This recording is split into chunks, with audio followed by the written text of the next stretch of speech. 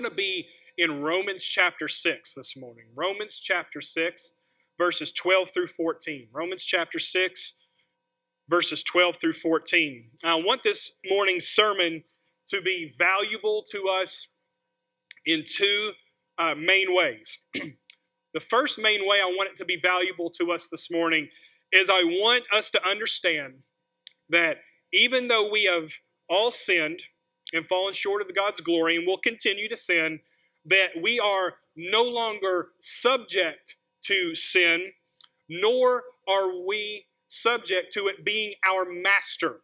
Even though we sin, even though we fall short, we are not subject to sin, nor is sin or Satan our master as believers in Jesus. The second valuable point that I want to try to bring out for us this morning is that I want us to understand from Scripture, from Romans, from Paul's argument that is empowered and inspired by the Holy Spirit, is that we are two types of instruments. We are either instruments of righteousness or we are instruments of unrighteousness. And that the determining factor for what type of instrument we are is whoever is reigning in our lives. Whoever is reigning in our lives. Those are the two main things I want us to pull from this morning. So if you have a copy of God's Word, I want to invite you to turn to Romans 6, 12 through 14. A little bit of context as you're turning. Paul's writing to the church at Rome around 57 AD under the reign of Emperor Nero.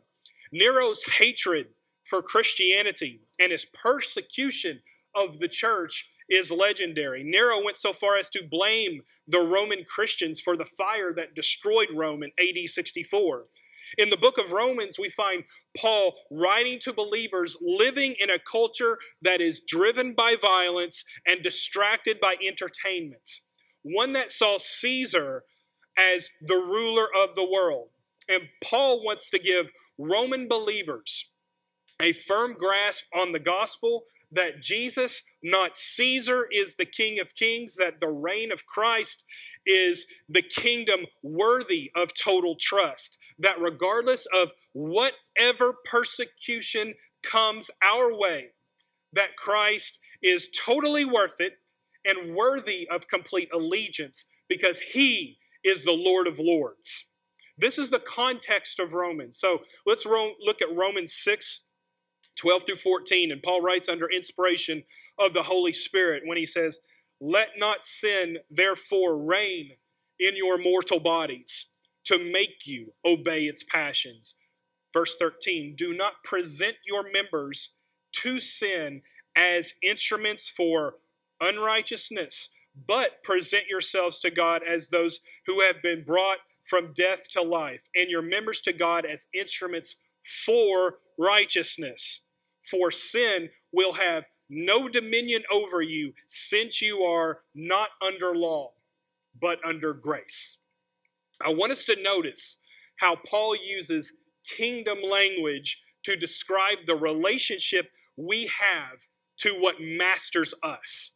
Paul does not say, be careful not to let sin have an influential role in your life.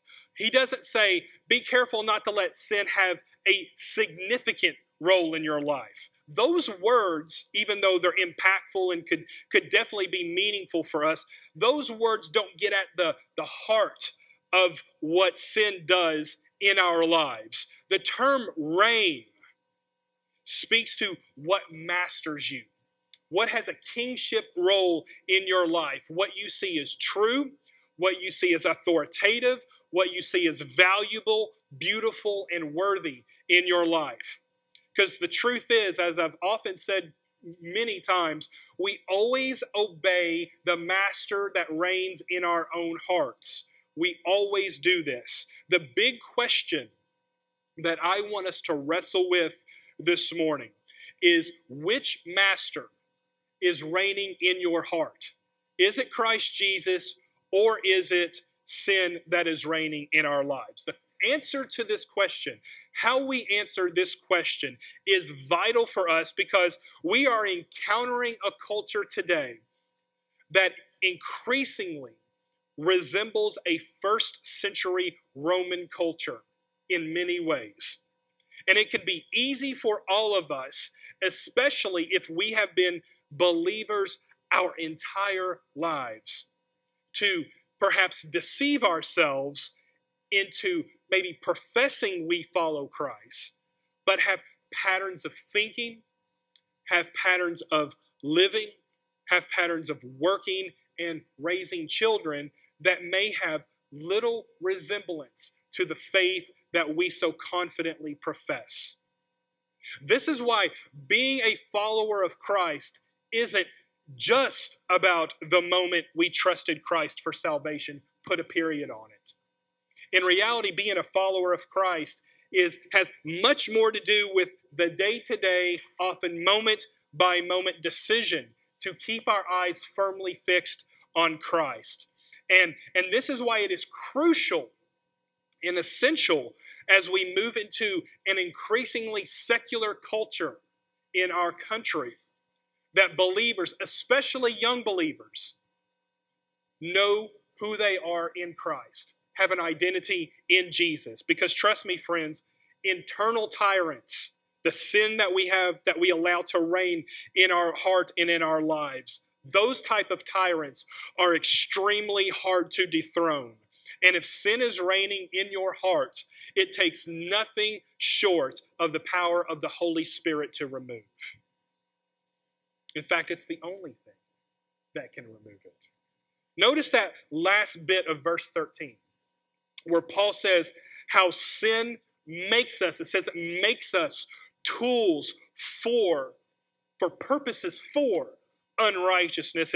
It's why when sin reigns in our lives, it always, every single time, it's never not the case. It's why sin, every single time when it takes root in our heart, it takes us further than we are willing to go, further than we want to go, or further than we ever intended to go.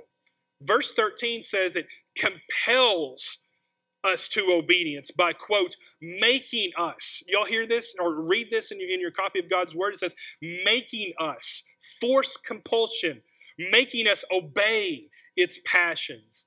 Sin's reign begins by promising us everything our hearts could ever want and more, but it quickly becomes a forceful master to us.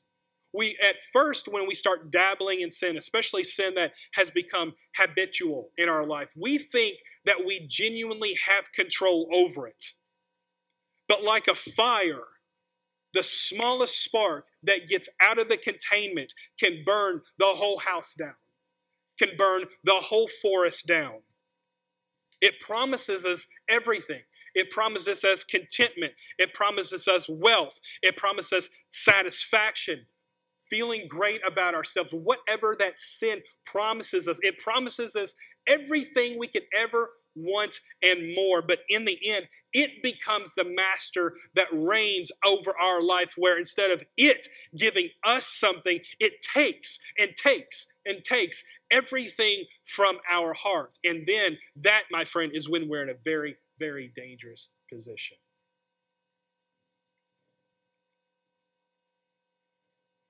And it robs us far more than it can ever reward us. And I want us to understand this morning that sin, when it takes root, when it reigns, when it has a ruling effect in your life, is nothing short of a cheap counterfeit of the gospel. In Jesus, I want us to understand that we have a rightful king, a human being made in the image of God, is tailor-made for Christ to reign in our minds, hearts, and bodies. Therefore, instead of being subject to sin, we are created to live free in obedience to Him.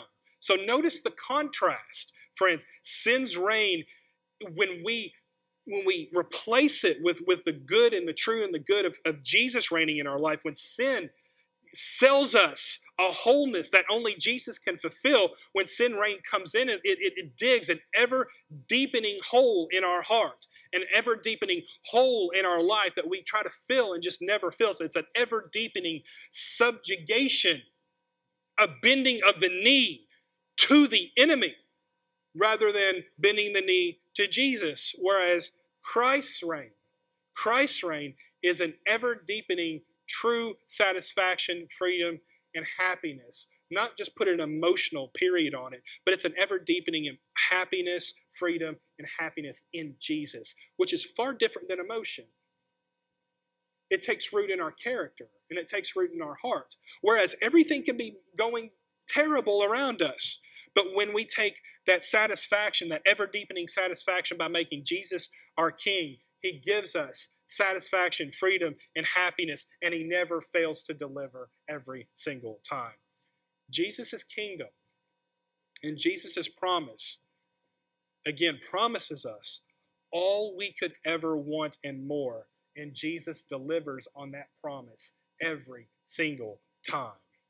Jesus never fails to deliver on His promise to be a kind and gentle King, whose burden is easy and yoke is light. He never fails to deliver on this promise. He never fails to deliver that He could give us more than we could ever ask or imagine, according to the riches of His grace, not according to the riches of our delusions and our wants, but it's according to His riches and His grace. How we will present ourselves to the world, therefore, is an indication, is a reflection, like a mirror of what we allow to reign in our lives. Let's follow Paul's logic in verse 13. Let's look at it together. 6:13, Romans 6:13, it says this. Gives it in the negative, right? Do not present your members to sin as instruments for unrighteous. There's a purpose there, presenting ourselves for what purpose? Unrighteousness. But, so he gives an alternative. We're going to change it around and see what we should be doing. But present yourselves to God as those who have been brought from one condition to another, right? What's the first condition? Been brought from what? Death to the what condition? To life. This is opposite about how it normally works, isn't it? Usually we go from life to death. That's the normal way things work. But here, the supernatural power of Jesus brings us from death to life. And he says, and your members to God as instruments. As instruments for. Here's your purpose, right? For righteousness. Paul explains to the church at Rome that we have a powerful opportunity to affect our homes, to affect our workplaces, to affect our relationships by how we choose to present ourselves to the world. We can either be used as an instrument for the sake of righteousness or for the sake of unrighteousness, depending on who we are allowing to reign in our life. And this is something that we have to keep a close watch on, not just a day-by-day thing, but like I mentioned earlier, it's a moment-by-moment thing because life doesn't come at us in big chunks, does it? It comes at us in moments. Somebody says something to you.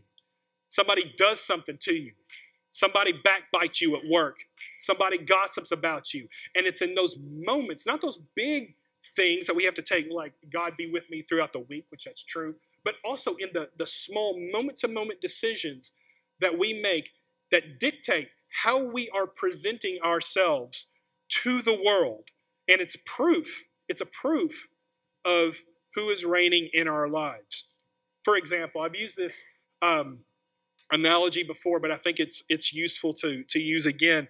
A scalpel, in the hands of a skilled surgeon has the potential to heal and to save lives. However, the same scalpel in the hands of someone violent can do incredible damage. Scripture says we are not the wielder, but we are the what? It says we are the instrument for righteous or unrighteousness. The question is, what type of instrument are we? What type of instrument are you? Are you an instrument being wielded for righteousness' sake, or are you an instrument being wielded for righteousness' sake? And to answer that question, we have to know who is reigning in our lives? Is it the sin that seems to have a hold on us? Or are we bending the knee to Jesus even when doing so is difficult, even when doing so requires some really diligent and moment-by-moment prayerful consideration and definitely some submission to the power of the Holy Spirit? Are we allowing ourselves to be used in the hands of the Prince of Peace or by the one who seeks to steal, to kill, and to destroy? And Paul writes this in chapter 6 of Romans, knowing full well how tempting it would be for believers in this context when things got really hard for the church in Rome to kind of revert back to Roman ways of living, Roman ways of thinking, Roman ways of interacting with each other. Paul knew how easy it would be to go back to a Roman mindset if they weren't consciously giving themselves over to the lordship of Christ moment by moment as instruments of righteousness, especially when their faith put them at odds with the empire and the values of the empire. And friends, the same is true for us today. Absolutely true. It can be extremely tempting for us when our culture, in many ways, seems to be swaying in directions which reject what we read in Scripture, to simply go along with the cultural wind of the day. And this can happen surprisingly quick and swift in our churches and in the individuals of our churches if we aren't paying close attention. Believers are not just encouraged to be instruments of righteousness. We are told how this should look as well. Verse 13 is in thirds. If you look at it, you'll see it separated by commas. It's in thirds, kind of. If you look at the middle phrase of that verse, we are encouraged to present ourselves, just not willy-nilly, just make up your own version of how that's supposed to look. In what way does it say it? It says we are to present ourselves as those who have been resurrected. That's remarkable. Not just moral people, not just kind people, but resurrected people. A whole new way. We were once dead, and now we are alive. We are totally new people. The Scripture says, if anyone be in Christ, they are a what? New creation. The old has passed away. Behold, the new has come. We are to present ourselves in such manner that you once, if people looked at your life, they would view you totally different. They would see you as once dead, and now you're so different that it's as if you went from death to life, which you did. Friends, how are you presenting yourself to God? Your kids, your co-workers, your friends, the world? If it were possible, I know this kind of may be a silly analogy, but if it were possible, if I had like a mirror, a spiritual mirror that I could put up to your life, would it reflect back the inward truth that God has done in your life? This isn't about putting on a show or faking happiness or faking joy. That's not what I'm talking about at all. It's whether the Holy Spirit's fruits are on display in your life as an act of worship. That when somebody looks at you, there is absolutely no denying that you're alive from the inside out. Again, this has nothing to do with emotions or a bubbly personality, but everything to do with gratitude, patience, authentic Christ-likeness, and love. And the most vital thing is that we are presenting ourselves and our lives to God alone, period. The ESV uses the word present ourselves, but other translations of this verse use the word yield in verse 13, which I think is useful here.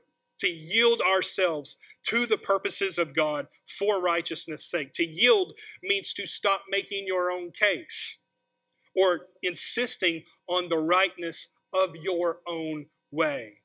And of course, we want to be living witnesses. Of course, we want our family and our friends and our coworkers to be massively impacted by the gospel. But ultimately, we become instruments of righteousness for Christ's sake by presenting ourselves and yielding ourselves to Him alone as an act of worship. Paul says in 6 chapters later, in chapter 12:1, that we, quote, present our bodies as a living sacrifice, holy and acceptable to God, which is your spiritual act of worship. So and this is important for us to understand, because I believe sometimes people may watch your life for decades. You may be living your life like a believer around them for decades. And I say this often, but I'm going to re-emphasize it because I think it's important for us to get a hold of. They can watch your life for decades, and you can live as a believer in front of them for years, and yet that other person may never come to faith in Christ. Your family may disagree with you about how you live, and your coworkers may dismiss you and never give your faith a second thought. But friends, even if no one ever comes to faith because of our lives, that doesn't mean we stop living as believers. We never stop living as believers, because ultimately, I'm living for an audience of one, and you should too. We live for an audience of one. We present ourselves to God, as the scripture says, as instruments of righteousness. It's for His sake, and it's for His glory that we present ourselves as instruments for righteousness. And it's why Jesus talks so much about the intentions of our hearts. It's why our private behavior matters as much as our public behavior. It's why our thoughts matter as much as the words we speak, and why our intentions, again, matter as much as our actions themselves. We are not presenting ourselves just to others, in which we are, but ultimately we are presenting ourselves to God as spiritual acts of worship. That everything you do when you go to work tomorrow is not just mundane and meaningless and going through the motions. What you do every single day and how you respond to every single person as you go through the entire day tomorrow and your entire week this week is a spiritual act of worship. And it reflects who is reigning here. And it says in verse 14, let's look at that real quick. It says, for sin, this is why, it says, because sin will have no dominion over you, since you are no longer under the law, but under grace. And I want us to see something very special here this morning. In the first half of this verse, we are given something extremely encouraging from the heart of God. Notice how the verse begins with the word for. You can also read it as because. The Holy Spirit's logic, spoken through Paul in verse 14, is that because of Christ's sacrifice on the cross, we are no longer subject to the reign of sin in our life. It has no say-so on you anymore. And as a consequence, we are no longer subject to Satan. That he is no longer our master. If you are in Christ, you have a different master. You're no longer subject to sin. You are no longer subject to Satan. Instead, because we have crossed over from death to life, we are now instruments wielded by our Creator for His purposes, instruments who are absolutely free to love and live for Christ, who will never cast us out. Therefore, because of all that is in verse 12 and all that is in verse 13, we have the promise from God in verse 14 that sin no longer has dominion over you, that Jesus has bought you with a price. Again, kingdom language, dominion. It says sin will no longer have dominion over you. Dominion is a place where a king rules. It's their territory where they have full authority to do as they please with their property.